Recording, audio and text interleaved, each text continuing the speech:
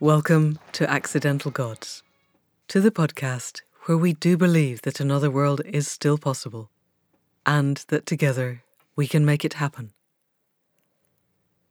I'm Manda Scott, and I spent the first series of this podcast laying out the basic toolkit that we think is essential to making conscious evolution a possibility, which is the entire premise behind the whole Accidental Gods project, this podcast, the website, and the membership program that lies behind it. Since then, we've been exploring the extraordinary, alive, inspiring intersection where art meets activism, politics meets philosophy, and science meets spirituality, from which we can craft a vision of a future that is generative for all of us, for the human and the more than human worlds. My guests this week, and there are two of them, are Eva Schoenfeldt and Justin Kenrick. Eva is a climate activist working flat out to re-democratise democracy, while Justin is an anthropologist who spends his life with Indigenous peoples around the world, exploring different ways of living. Eva and Justin are partners in life and in an astonishing new venture based in Scotland, designed to re-evaluate and reshape the way our systems run. Back in August, they published a paper on Medium called Politics, Trauma and Empathy, Breakthrough to a Politics of the Heart. And it was one of those papers that stopped my world for a while. I read it for the quality of the writing, for the beauty of the writing, and for the profound depth and insight into how our system works. This was the first time that I had read anybody put down so clearly the direct link between our colonial past, our damage as children, and the damaging ways that our system is destroying us and the whole of the biosphere. It was genuinely, radically moving for me. So I got in touch, and Eva and Justin were kind enough to agree to come on the podcast. We had some interesting issues around the sound. Caro has done her best, but please excuse the occasional glitch. It's well worth listening. So people of the podcast, please welcome Eva Schoenfeldt and Justin Kenrick. So Eva and Justin, welcome to the Accidental Gods podcast, and thank you for jumping through all the hoops to get the sound good. That was really kind. How is it up in Scotland? You guys are in Scotland, aren't you? Yeah, we're in sunny Portobello in Edinburgh. Oh, I am so envious. You have a proper government and it's sunny. Oh, what else could you ask for? Are you guys in lockdown? Yeah. But I mean, it's this strange lockdown that's not like the first few months that were kind of really significant.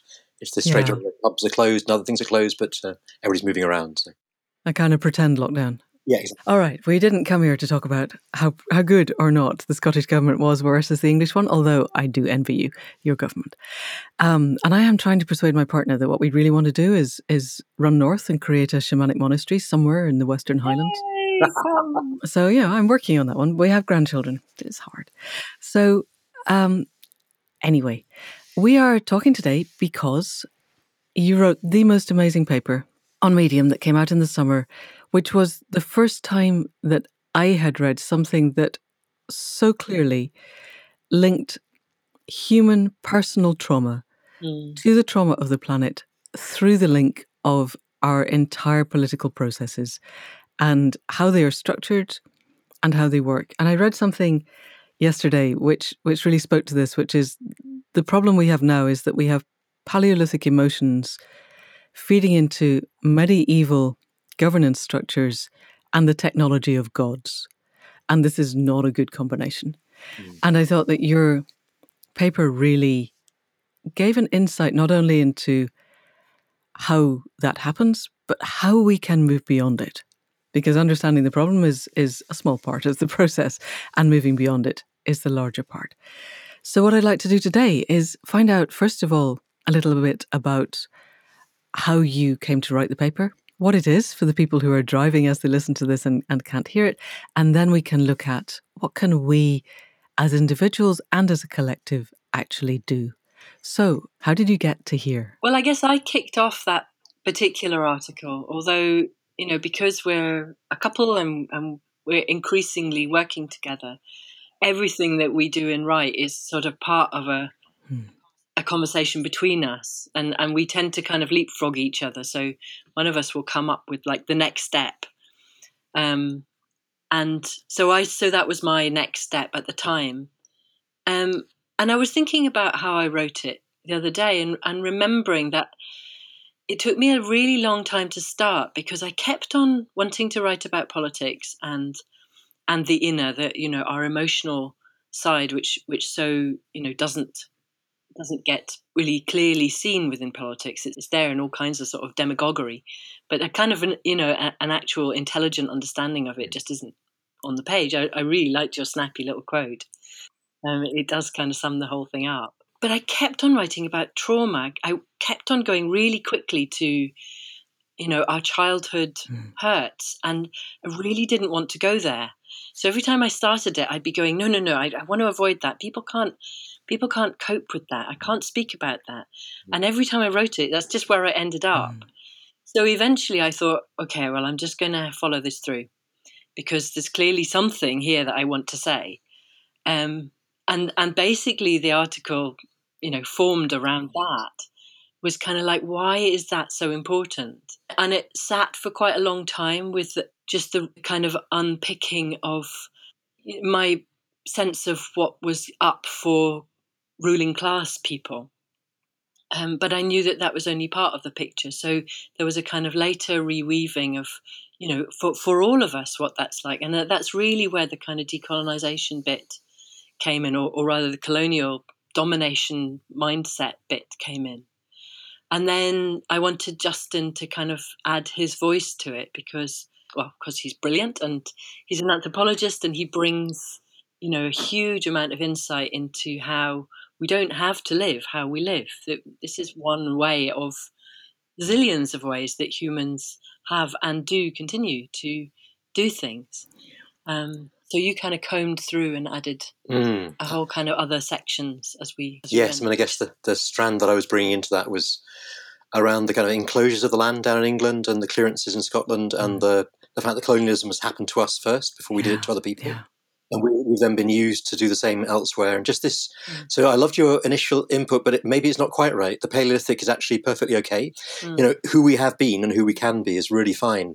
Medieval, yes, absolutely a really brutalizing process, which never has had a lot of free time for people on the ground. There's a lot of space outside of those structures for the commons to exist until they're enclosed. So it's an interesting one, because the politics there starts to become really oppressive. And then you move into this colonial process that we've been in, where we think that our only way of doing well is to exploit other beings, other creatures, other people. And we're told that that's the only way that we can be okay. So we moved into that very traumatized place, politically, structurally. And then what Eva was pointing to is the way that it's really mirrored inside us. And that emotional, empathic sense of self, of our care for others, our sense that who we are is made by our good relationships with others, vanishes when you hit the political scene. However well-intentioned you are going into it as a politician, you suddenly become just part of that argy-bargy, push-pull kind of medieval fight going on there. Yeah, it's horrible. Have you guys read, is it Isabel Harding, Why We Get the Wrong Politicians?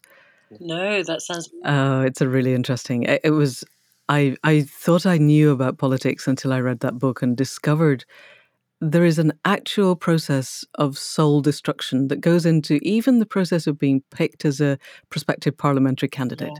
Yeah. The level of humiliation deliberately imposed on potential candidates by, certainly in this country, the two main parties, before they ever even get to stand, pretty much by definition means you've got emotionally broken people running for office. You get the same in academia. You get the same in any, or in corporations or so on. So it is something much deeper than just politics. And it's also there in our infancy, which is kind of what Eva was pointing to. It's there in how we're brought up, that we learn to stand on our own 2 feet before we can walk. We're supposed to be able to be independent, and when actually we're not. We're utterly relational beings at that stage, and are really taking a sense of who we are from how people are treating us. So I guess from the anthropology stuff, the infancy experience is really bizarre in the West. It's a very unusual experience of abandonment that just isn't, it is present in some other cultures, but it's really not widespread. So that something like, I think we're in contact under 10% of the time. By the time we're kind of 7 or 8 months old, we only have less than 10% contact. And our own kind of psychologists say that if you have less than 5%, you're experiencing real abandonment. So we're very close to our own definition of abandonment. So there is what you're describing there for politicians, that sense of being humiliated.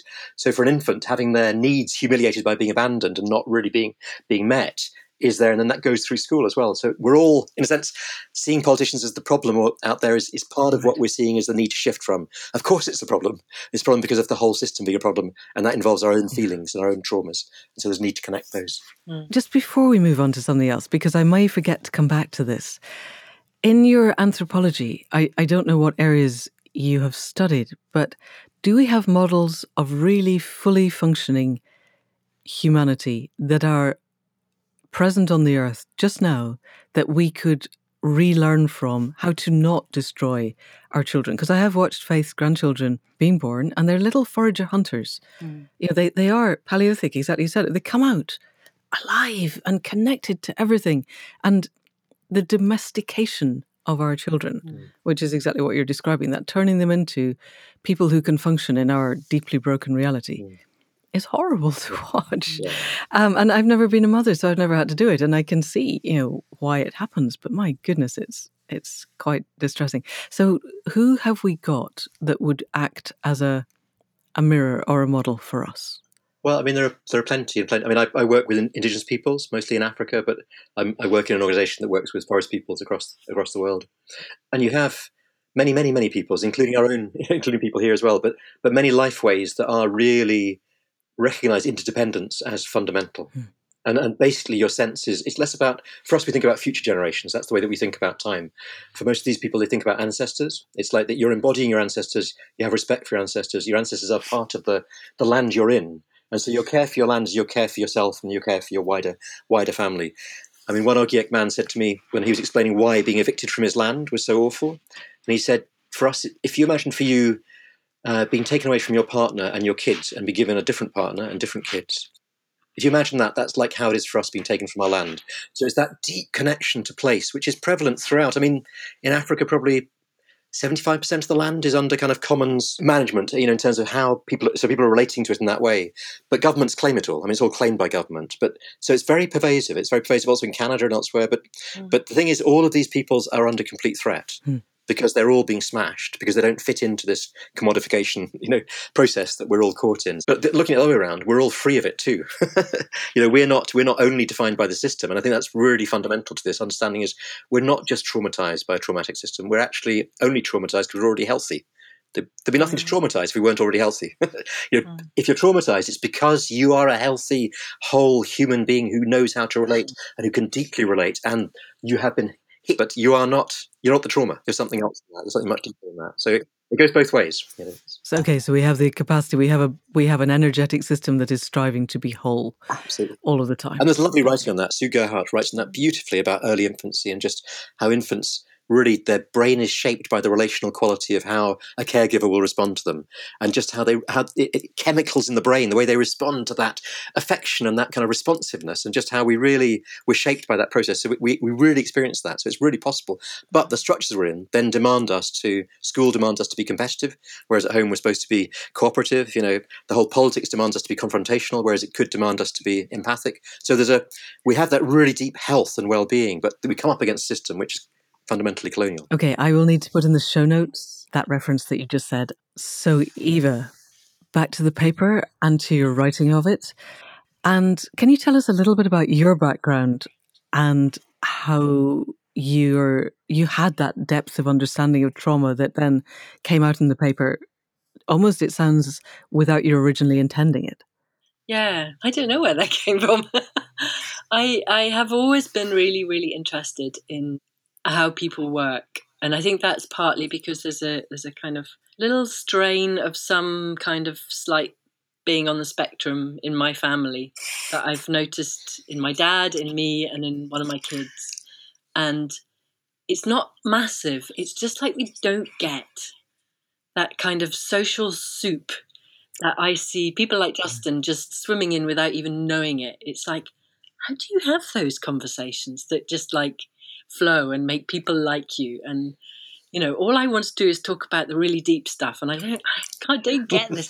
So there's been a lot of puzzling for me about, like, how do people work? How do you make those relationships? And in a way, it's had to be a bit intellectual. I get how to do the deep stuff. It's the social stuff that I don't get so much. Oh, I so resonate with that. Yeah, it's a funny thing to grow up with and to have to learn that way.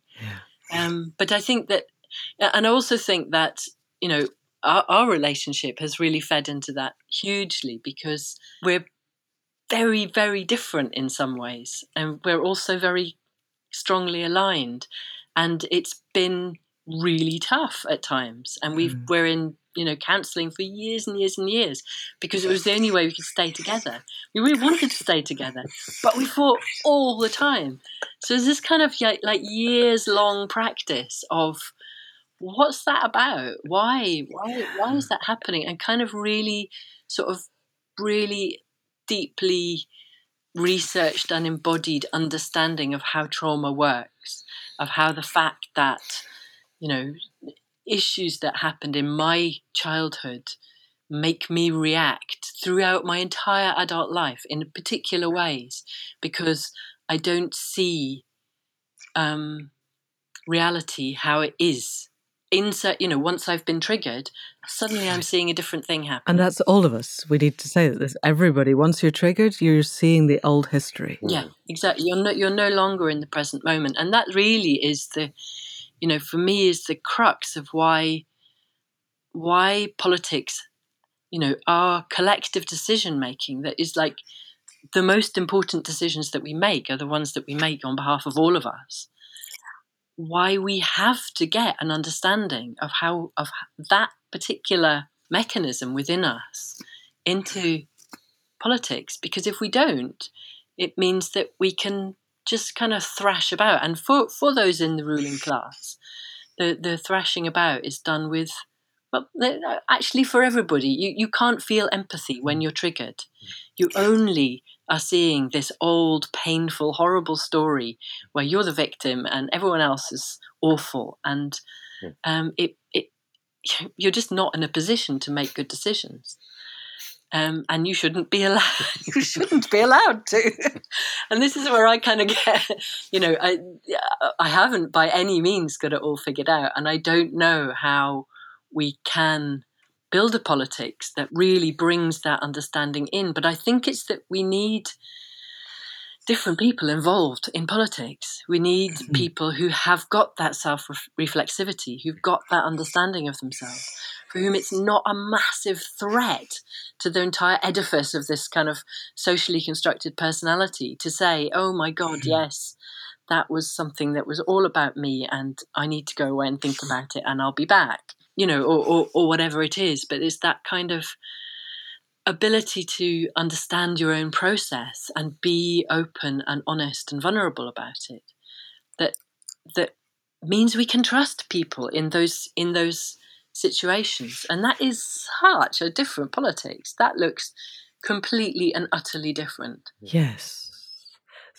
So I have a quote from the paper, which I think for me sums up at least part of it. And it's, the extent to which we believe that we are separate individuals, that the earth can be owned, that our hearts are not as wise as our heads, and our bodies are incapable of thought, that those in power are there because they know best. All this and more is our colonial inheritance, and it is this alienation from ourselves, one another, and our land that makes it possible for the ruling class to tear up our communities, wreck our lands, and poison our air. And apart from the fact that I think your writing is utterly beautiful, can we dive a little bit more deeply into what you say in the paper about that utter dissociation of self from other, that particularly our ruling classes seem deliberately to perpetuate?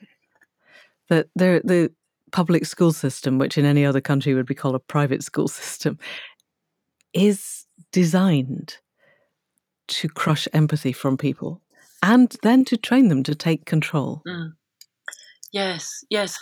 As I was thinking about it, I was thinking, yes, this is a formula for how you grow people who can maintain power. And it doesn't always work. It frequently doesn't work. You get a lot of people who are casualties of that system. Yeah. Normally absolutely lovely, delightful people who've been deeply, deeply hurt by their experience of being taken out of their families at age 7 and sent to these places where part of the, I doubt that it's even, I haven't been to one, but I doubt that it's expressed overtly. But part of the agenda is to humiliate people around their sensitivity and their vulnerability. So that's the bit that they have to root out. That's the bit that has to get completely controlled, and the resulting ability to empathize with other people. Because if you empathize with other people, you can't possibly maintain power over them. You want them to have as good a life as you have. The whole the whole structure of inequality would crumble if those who are at the top had access to their empathy fully, because we don't want that for other people. And I think the way that the kind of the colonial mindset has kind of filtered through to all of us, just it's based in our history and our the fact that we need to be co-opted into agreeing that that's the way we do things and there isn't any other way. Yeah, there is no alternative. Yeah. We get taught it in a really embodied way at school. I mean, I think we can also be taught it in our families in different ways, but less so. The whole thing about sitting in your seat, about listening to the teacher and shutting up and not talking about what you want to talk about, talking about what the teacher says and coming up with the right answer and, doing what you're told. Or lots of things which, aren't part of the curriculum, but are part of the experience of being in school. Yeah. It's all inside. We do now have kind of attempts at forest schooling, which are amazing.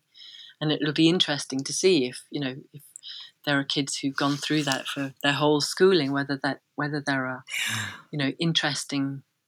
interesting fallout from that. I have had a number of those as in my shamanic students of grown people now who have their own children, and they were forest schooled, and they are remarkable people. Yeah. And I think one of the great things about COVID, the lockdown, is so many more people are homeschooling now. They started during lockdown and they're not sending their kids back to school, certainly around here. And ordinary farm workers who've just decided that actually that school was damaging their children so badly, and their children are so much happier not going that they're just never going to send them back. Wow. Yeah, that's amazing. COVID was amazing that way, really, wasn't it? So well, it just reminded me that somewhere I read, because we homeschooled our eldest until he wanted to go to school, and reading something about when they introduced compulsory schooling, just how devastating it was for families, and they were, it had to be compulsory. People wouldn't send their kids to school. It's like Fred Matte's talking about being taken off your land. It's the same thing. You're being taken from your family, being forced into an inhuman context. However much teachers are teaching you wonderful, and what they do is absolutely wonderful in that context. Nevertheless, it is a context of separation and of isolation where you're learning to compete. Your exam mark, as we saw with that exams fiasco, if you're in one particular school, your exams will be pushed down because, of course, you are not as good as others. So there's this whole structuring that goes right the way through in that way that's phenomenal. I guess for me, there's something about keeping in mind the two strands. So there's one about that infancy experience and that abandonment, and then that gets played through school and so on. And then the other is that colonial experience out there. And it's for me, the paper was really interesting when I read Eva's first draft of it, is bringing those two together, that you're actually, rather than, we're dealing with the personal here, are we? What's going on for you? How do we heal that? Now we're doing something political. It's like, no, these aren't two separate worlds. They've been made into separate worlds, and that's the problem. That's where the problem starts. You're either in your personal world or you're in that world, but we actually need to heal that. Yes, and the ancestral lines, because for me this goes back to the Romans. For our colonization, the kind of first wave that we know of was when we had a very rigidly patriarchal structure that broke up a tribal structure and started creating, a woman is a chattel ownership of which passes from her father to her husband, none of which was, as far as we know, and everything we know about the tribal structure before that was that it was much more egalitarian, that ownership was of a human being was anathema. And we have 2,000 years of Romanization, which we then spread around the world, of people are valued by their monetary worth. And you can buy and sell people. And even if you're not buying and selling them as slaves, those with the money treat those without the money as, in Marxist terms, ways of producing. And that's it. They are items of production. So healing the ancestral line seems to me also quite important, because I hear you that we come in with a living vital force that wishes to be whole. But my experience within the shamanic world, and now I'm training as a homeopath, is a lot of people turn up also with ancestral lines that somehow we need to heal as well, and that doing the work of that can make an extraordinary difference in people's lives. It's hugely important. Exactly what you were saying about the way that people live indigenously is hugely connected to their ancestors, and yet often when we think about our ancestors, we bounce right off again, going, Jesus, what did my ancestors do? Yeah. What did they get up to? Because it wasn't good. No, but it wasn't good, was it? I mean, that's so when we're looking at ancestors, we're looking at colonialists. We're looking at people who have been, whether they've been suffering it in factories and it conscripted, or whether they've been perpetuating it from the top. There's never been really damage. I mean, if I think about my ancestral lines going back, I can see real damage happening there, and so, but you need to look beyond that, which is why I guess I was thinking when you spoke about the medieval, looking beyond that to actually what was healthy. So it's not that far back. It's not very many. I mean, certainly in Scotland we didn't have the Romans, and same in Ireland. So it's like it's a much less distance back, but that enclosure period in England and then the clearances in Scotland that were preparing people and getting them off the land for the colonial project was absolutely vicious. But yeah, reconnecting in that way, getting out of the way. And I guess that's what the COVID thing, when you said that, getting out of the way and allowing people to actually go, oh, I have a park around the corner from me. There are birds singing. My child is actually nice to be with. It's like just getting out of the way, then everything replenishes and comes up. It doesn't, the nature of the whole beast is it's a beautiful miracle to be alive. And then we put this horrible system on that we think we're dependent on when we're absolutely not. But we're kind of conned into that, which is the trauma, really.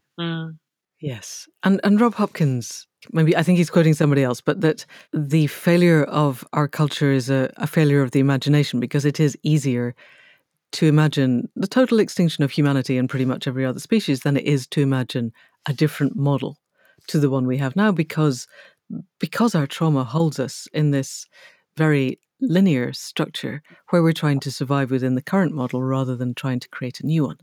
However, but Mr. Fuller says the way to change things is to create a new model that makes the old model obsolete rather than trying to fight the old one. So the paper, I felt really, really deeply, gave us insight into ourselves, into our ancestry, into our cultural meta-trauma, which is then perpetuated in the utterly dysfunctional governance systems that we have in the West.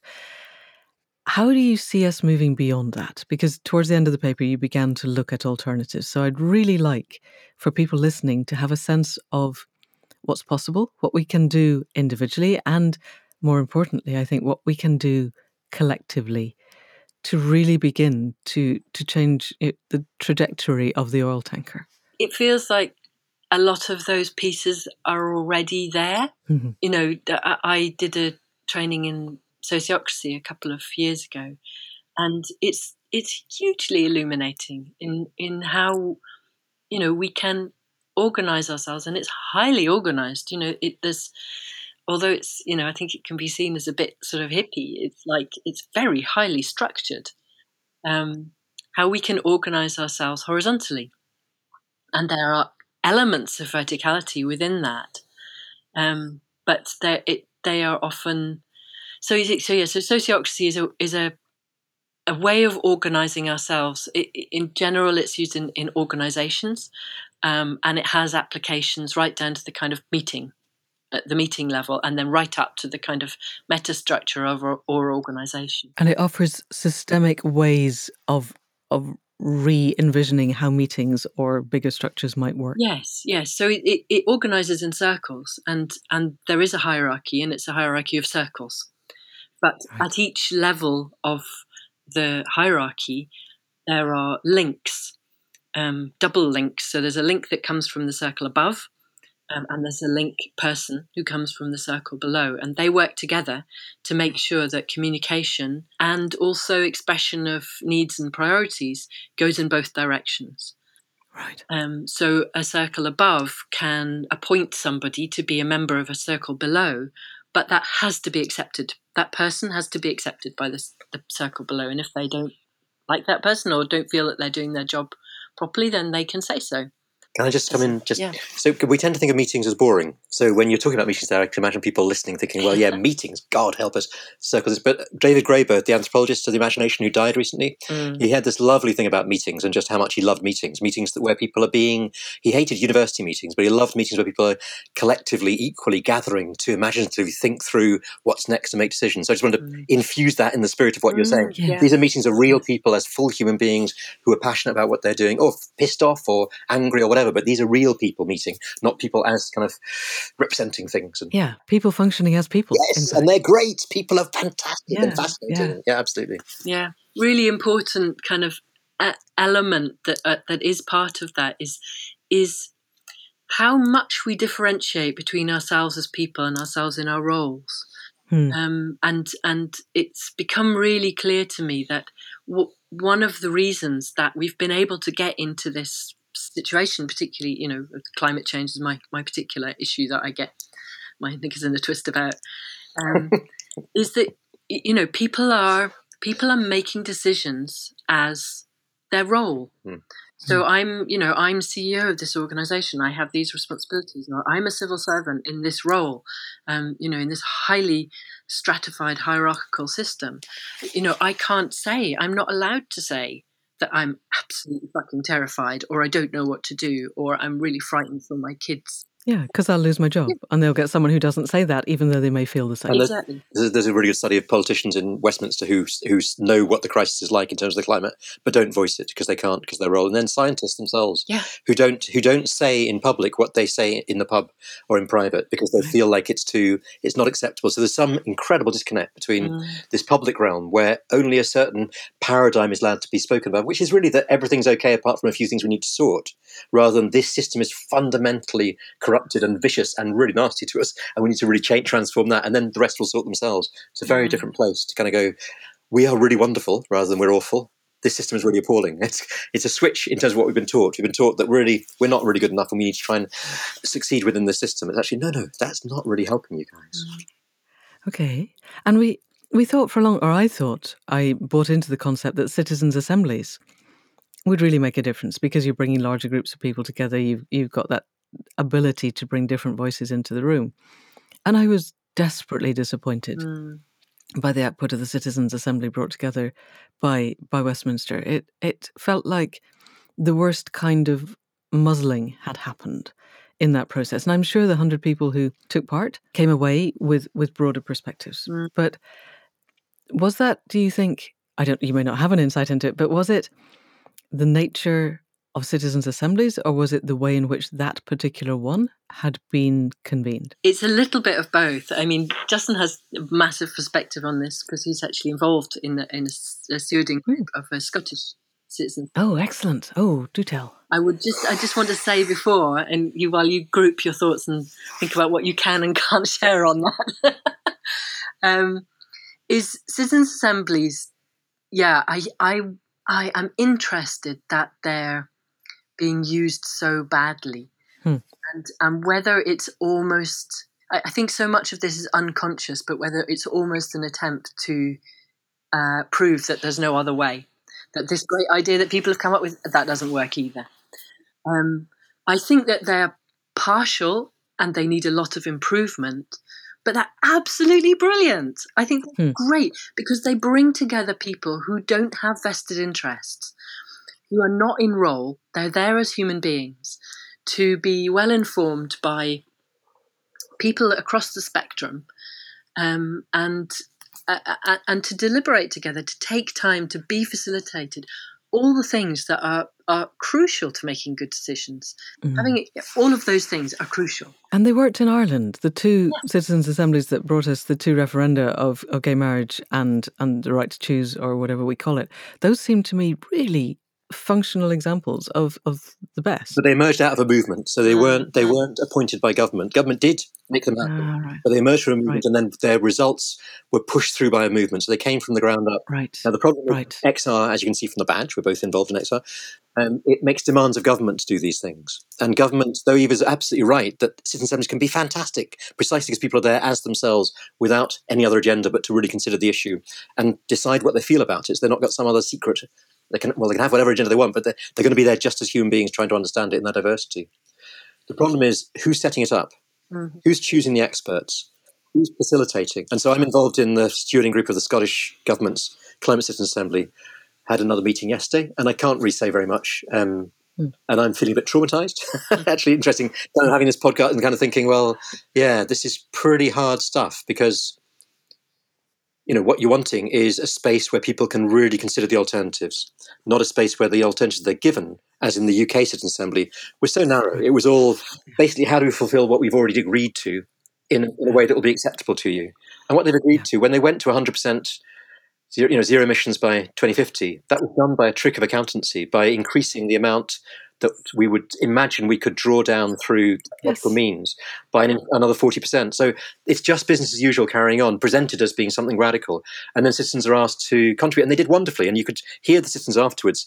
They'd really been thinking about stuff, but within this very narrow confine. And it happened with the French Climate Citizens Assembly too. The citizens there all wanted to talk about economics. That's what they want to look at, because that's the driver. And that was put on a shelf. Oh, great. How can we continue to grow? And when Jem Bendell is not invited to speak, you know that it's pretty darn narrow, the parameters within which they're looking. Totally. But I'm saying in France, they wanted to challenge economics. Sorry, what I meant was I see. citizens wanted to challenge that.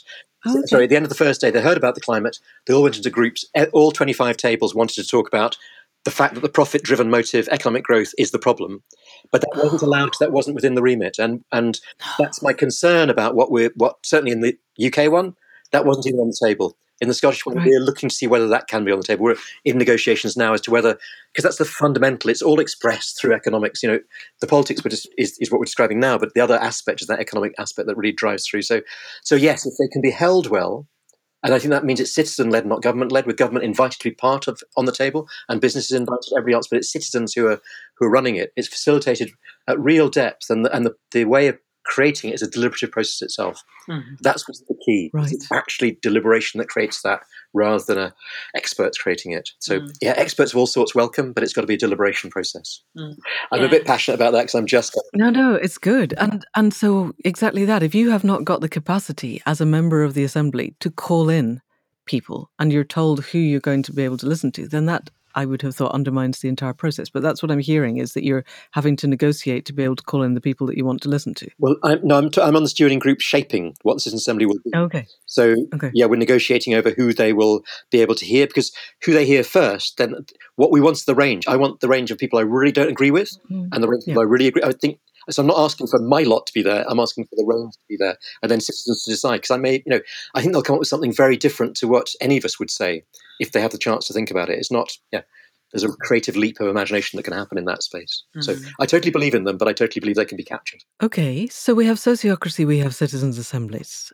If you two were to sit down today and the Scottish government were to say, let's have a happy fantasy of, okay, we've had a referendum, we have declared independence, then, and we want Eva and Justin to create the new model of a governance system that works, what would it look like? Can I just say, I think what we would do is we would be creating a kind of a process for people to come together to decide that. Yeah. Right. So just as I say, it's not for anybody to decide, but it is creating the deliberative process that allows that to happen. And actually, I'd really like us to start doing that soon, because independence isn't that far off, and it's much better to do that sooner rather than later. And that's part of kind of what we're looking at in terms of the steps ahead.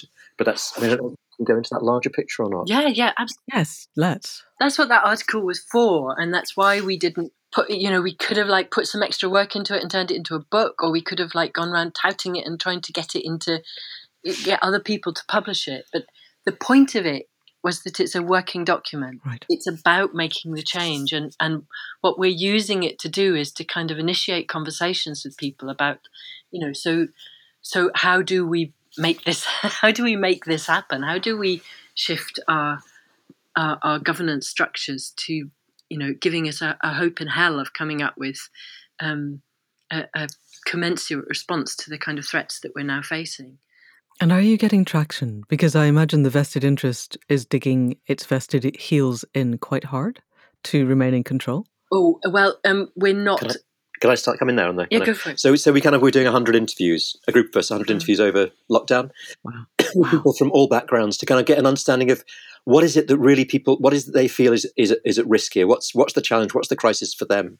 As opposed to for us, climate is kind of very paramount. But we're aware of all the other crises, but that's just because that seems to be the one that's really been missing for quite a long time. But so to ask people, what is the crisis? Why do you think it's happening? How should we go about responding to it? And on the basis of those interviews, we're looking at inviting people to people's assemblies.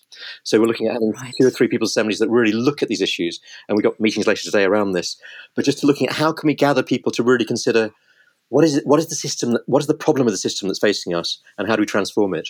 And then we're looking at moving from that, either feeding into the climate citizen assembly that's happening in Scotland and away from the government. But I think this idea of a constitutional convention that's looking for, well, how do we reconstitute ourselves as a society? Maybe a path we take. This is all you're coming in just in the middle of everything. Nothing's finished. As Eva said, it's a working document and it's working thinking. But we're also connecting people across the world at the moment, and that's another aspect. Because unless this happens globally. Yes. You can't do it just for the Cree in Canada. You can't do it for indigenous people somewhere. You can't do it in Nicaragua. You can't do it in Rojava. You can't do it in any place. It will get crushed unless we do it collectively. So we're looking at how do you build to a molten global moment where we collectively realise that it's up to us. It's not up to a system or a government. They're incapable of taking the action needed. They can't. By definition, they can't, because they've gone through this structured process where the trauma is really driving them, however well-intentioned they are. So we're looking at how do we build over a 2-year period to a global moment, which could be a citizens' assembly, could be some kind of form that will draw off all sorts of traditions and cultures and backgrounds. But it's a collective moment of decision-making where we, as people, decide what happens next, and governments either agree or they need to be removed.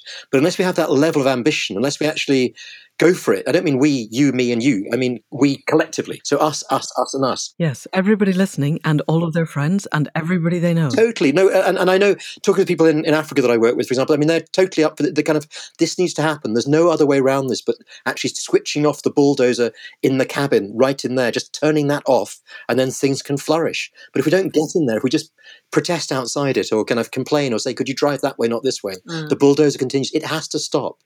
And I don't know if you want to talk about the cause. Well, yeah. Well, I guess what I wanted to say is that we're picking up on the exactly that Buckminster Fuller quote that we're trying to create another system that will make the old one obsolete. So we're not really at this stage interested in or trying to challenge. We're trying to create other systems to give people an experience of what decision making can be like. And that is something that we're building along the way. So we're going to build it in Scotland this year, and we're going to start building it sort of collectively in a gathering internationally early next year, which will be the first of several. So that we're deeply, deeply informed by people from all different kinds of cultures and backgrounds and national situations. And even if we do have a kind of global moment in a year or two of, a global citizens' assembly, that will probably just be the first of several, although it's kind of a bit strange to be focusing on that global level when it's actually the local that's the most important. Yeah. But in a way, it's like getting into the cabin of the bulldozer. I like that analogy, and switching it off. That you have to do at the global level, but it's to make space for ordinary people in their places to go, this is how we need, this is what we need to have a good life. Yeah.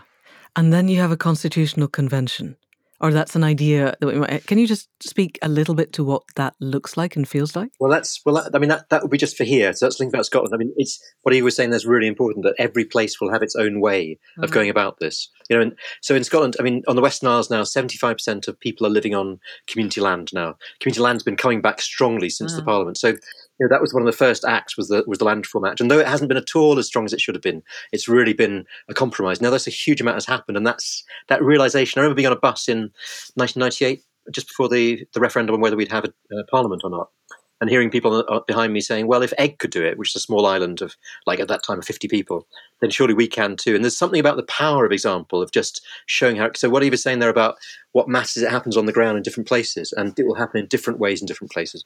So that idea of a constitutional convention process is just one idea of what might happen here in Scotland.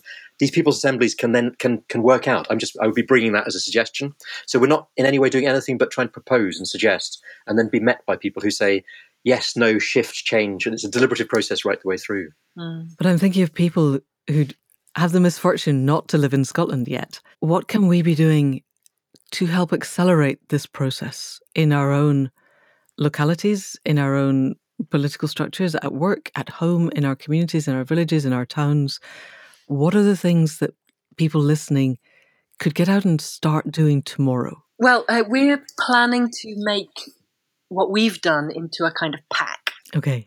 An action pack. Yeah, an action pack. So people can copy what we did, which is really straightforward. We basically just went out and interviewed people who we thought were different to us.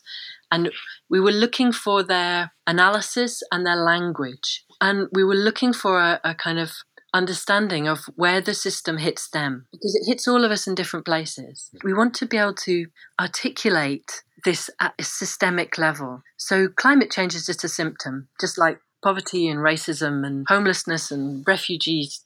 They're all products of a system that's not working. And if we can find the ways to speak to people in their own language about the bit of the system that's impacting on them, and invite them in that way into a conversation which is wider, which is about the various impacts of the system. It's like we're fed up of having conversations where we're just speaking to people who see the world like we do. Yes. We need to be able to have conversations across difference. You know, we have a great tendency not to trust each other and to put each other in boxes and other very quickly. So someone who speaks like, with my accent often gets written off as, middle class do-gooder or whatever, and I can do that too. I have done that, and that's how I understand that mechanism. So it's like actually getting into a relationship with people, having real conversations with real people, with a kind of a sense of earnestness and respect for where they're coming from. And, if they're saying things that we can't handle, like, it's immigrants that are the problem, then not just bouncing off that, but digging into that experience and like, what is underneath that? Because underneath that is a human being that's had some bad stuff happening and has been persuaded, quite often by mainstream media, that it's a certain bunch of people's fault. And we need to be able to have those conversations without bouncing off each other and blaming each other, but deepening our understanding.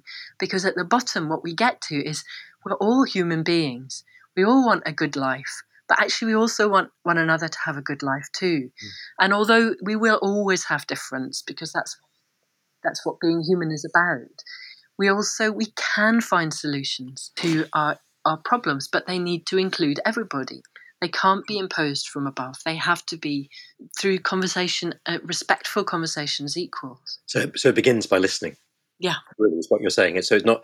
We found it wasn't even conversation, because we were then learning that it's not conversation. We're trying to really listen. So for me, shutting up can be hard, and actually really listening and not bouncing in response. So you'll have learned this from doing what you do in this podcast, having to listen. And I think the skill you have is one that we all need to learn. It's like, how do we really deeply listen and be really engaged and interested in others who are very different to us, and really. So it's relearning empathy in that very practical way. It's a practical skill, which then leads to people's assemblies and all sorts of other things which we can go into. But unless that initial bit is done, then the rest means nothing. It's just that step. There's not some magic thing over there that will save it. It's us being engaged, being fully human in connection with others who can allow to be fully human through our connectedness with them. How far through your 100 interviews are you at the time of recording? Oh, they're done. They've done the 100. And did you find... Have you changed internally in ways that you could pinpoint as a result? Have any of your ideas markedly shifted, or have they deepened, or something different? Yeah, you had a kind of really strong response, didn't you? Well, where I found that I hadn't been listening to, I interviewed some people that I knew well, and I discovered that I hadn't been listening to people that I knew well. That I hadn't really listened to them. And that's when I made the emphasis about conversation. It was because of me. It's like, oh, wow, what riches there are there if I really listen even to my friends. So there's something about setting this up as an interview where you're saying, what are the major challenges that we face? Why do you think they're happening? How should we act in response to them? Really simple questions, but really fundamental ones. And people can take them at whatever level. It could be just challenges in their life, or it could be challenges in the world or in society, whatever challenge means to them or crisis means to them. And I was just astonished by the amazing depth that I was getting from people. And the COVID period allowed for people to be really, in that early period, really vulnerable, really tender, really aware of our mortality, really aware that we're bodies in this world and it's amazing that we are.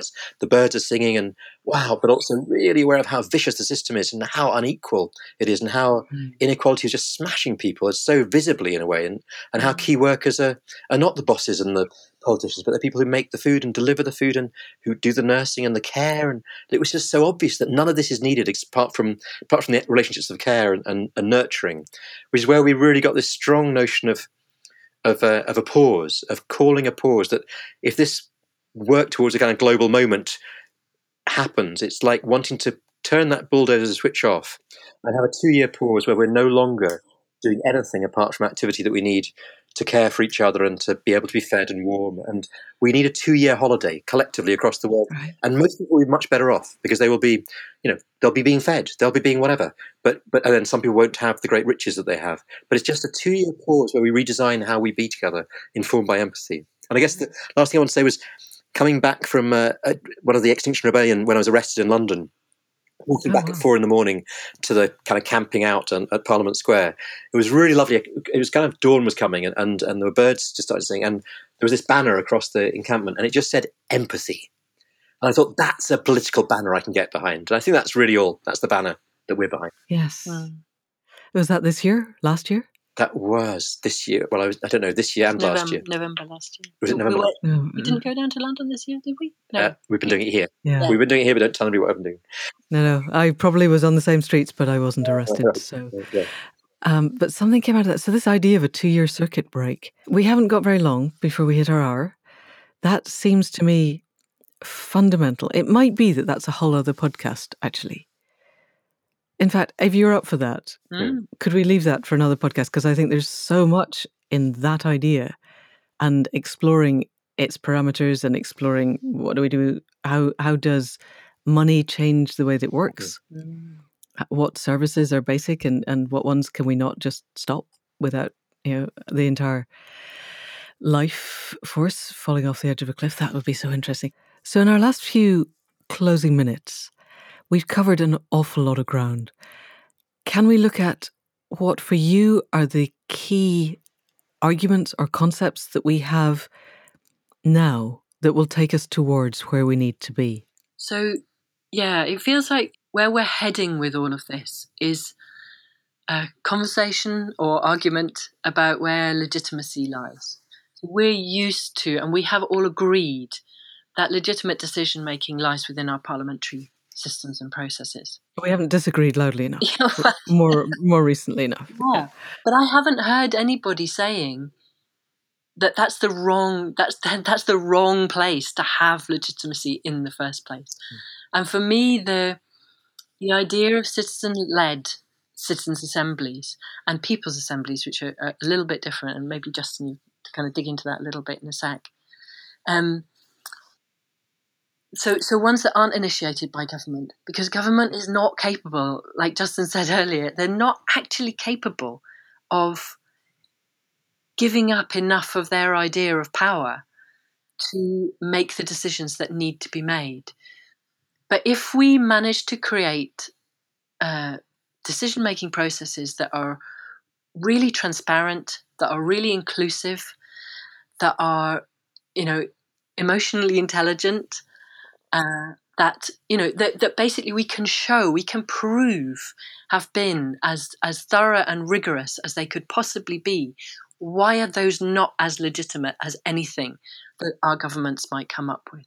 And that's really the kind of, that's our bid to shift where power lies from basically a kind of captured elite to those of us who are willing to put the time and effort and we can, make that possible for people who might struggle to, but those who are willing to bring their whole selves to the table and actually engage with one another in difficult conversations and thinking processes, but for the benefit of all of us. So one particular way of doing that is through this kind of interaction between people's assemblies and citizens' assemblies. So people's assemblies are simply a gathering of anybody who is passionate about an issue or a place and who wants to be there to contribute their ideas, their anger, their feelings, their love, their thoughts, their whatever else. So people's assemblies are welcome to anybody to come who cares about an issue or about a place. And then citizens' assemblies are very different in that they're a risk, because they are a randomly selected representative sample of a population. So it could be, in the case of the Scottish Government's Climate Citizen Assembly, it's 100 citizens from across Scotland, weighted by gender and age and ethnicity and various things. But so it's representative samples, not just random. So the key with that is that it's actually a risk, and with elections, they're in theory a risk. The legitimacy comes from a risk taking. That's where legitimacy comes from. Dictatorships are not legitimate. They have power. They have control. They don't have legitimacy because there's no sense that people have put them in place in any way. And so the parliamentary system comes from the notion of there's a risk happening, but what we've seen is there's very little risk happening. People are captured. Politics is captured. There's no sense really that they're with us, and that's through the interviews we were doing, the 100 interviews. The sense of the illegitimacy of politics, despite the fact we've got much more reasonable politics up here than down south, it's still not able to respond in the way that it needs to people's real needs. So with a citizens' assembly, it's a risk, because our thinking is what you have is people's assemblies that then put proposals forward to citizens' assemblies. So people who are passionate about something come up with a range of views, put those forward to citizens' assemblies, who then consider those. So you can have a dynamic there where that's how Parliament could be. You could have people's assemblies at one level, you could have citizens' assemblies at another. You have there are many ways going into it, but that dynamic can really work. It allows for the risk to happen, because unless you have trust, you don't have a really legitimate body, and trust requires risk-taking. You don't trust somebody if you control them. You only trust them because you don't have control over them, but you're trusting they'll act with your good interests. Trust involves developing empathy rather than control. It involves taking risks rather than control. It's trust is at the heart of that legitimacy, and therefore risk needs to be. So that's one way of doing what you were describing. Brilliant. And in the process, just in the last closing moments, in the process of creating either the people's or the citizens' assemblies, do you have facilitators there to help people to find the ways to have the difficult conversations, either through sociocracy or other more modern socio-technologies? Absolutely. The facilitation role is crucial. And it's, in some ways it's slightly the weak link, because it's a very powerful position. But so facilitators will need to have a huge amount of that kind of that property of self-reflexivity. But they, increasingly, I think, are able to help people to create context for conversations that are as little triggering as possible, so that people feel safe, they feel relaxed, they feel like their voices are going to get heard, but they're not going to get swamped by other people. So all of those things are you need facilitators to create those contexts. And then within those, to have the kind of emotional intelligence to notice when people are getting triggered and to know what to do about it. So that's another strand of the work that I'm picking up at the moment in Scotland and really want to kind of dig into is, what does that facilitator role look like, and what does it need in order to both create safety and to be safe itself? Yeah. That, I think, is a fantastic place to end, that concept of creating safe spaces where all the conversations that need to be had can happen. And then you get the creativity, because you can't be creative if you feel unsafe. Absolutely. So if we can build safe spaces where conversations can happen, and then decisions can arise from intelligent, deep, authentic conversation, then we can shift the reality that we have. Yeah. Yes. Thank you so much, people. That is absolutely fantastic. I look forward to our second podcast, all about our 2-year circuit break. Yeah. Thank you. Lovely. It's so nice to speak to you. So that's it for another week. Huge thanks to Eva and Justin for their groundbreaking work that will help us to change the legitimacy of our democratic processes, and so wholly change the future of how our systems work. Really, if we can find ways to bring humanity and empathy back into our structures, then we're well on the way to making Bucky Fuller's dream of creating an alternate reality that makes the old reality obsolete. And more than obsolete, we will be creating a vision of a way of being that is so obviously healing and safe, inspiring, relaxing, creative, confidence-building for all of us, that it becomes obviously the way forward. We're transmitting this towards the end of October 2020, and we will include as much as we can in the show notes of the action pack and everything else that Eva and Justin are putting together. It is likely that we will be adding to this over the next weeks and months, so please do keep checking back to the podcast section of accidentalgods.life, where you will find the show notes for each podcast under their individual sections. We will be back next week with another conversation. In the meantime, thanks as ever to Caro C for the music at the head and foot of the podcast and for the sound production. Thanks to Faith Tilleray for being the other half of the creative team that is Accidental Gods, and for designing the website. If you want to visit us there, that address again is accidentalgods.life.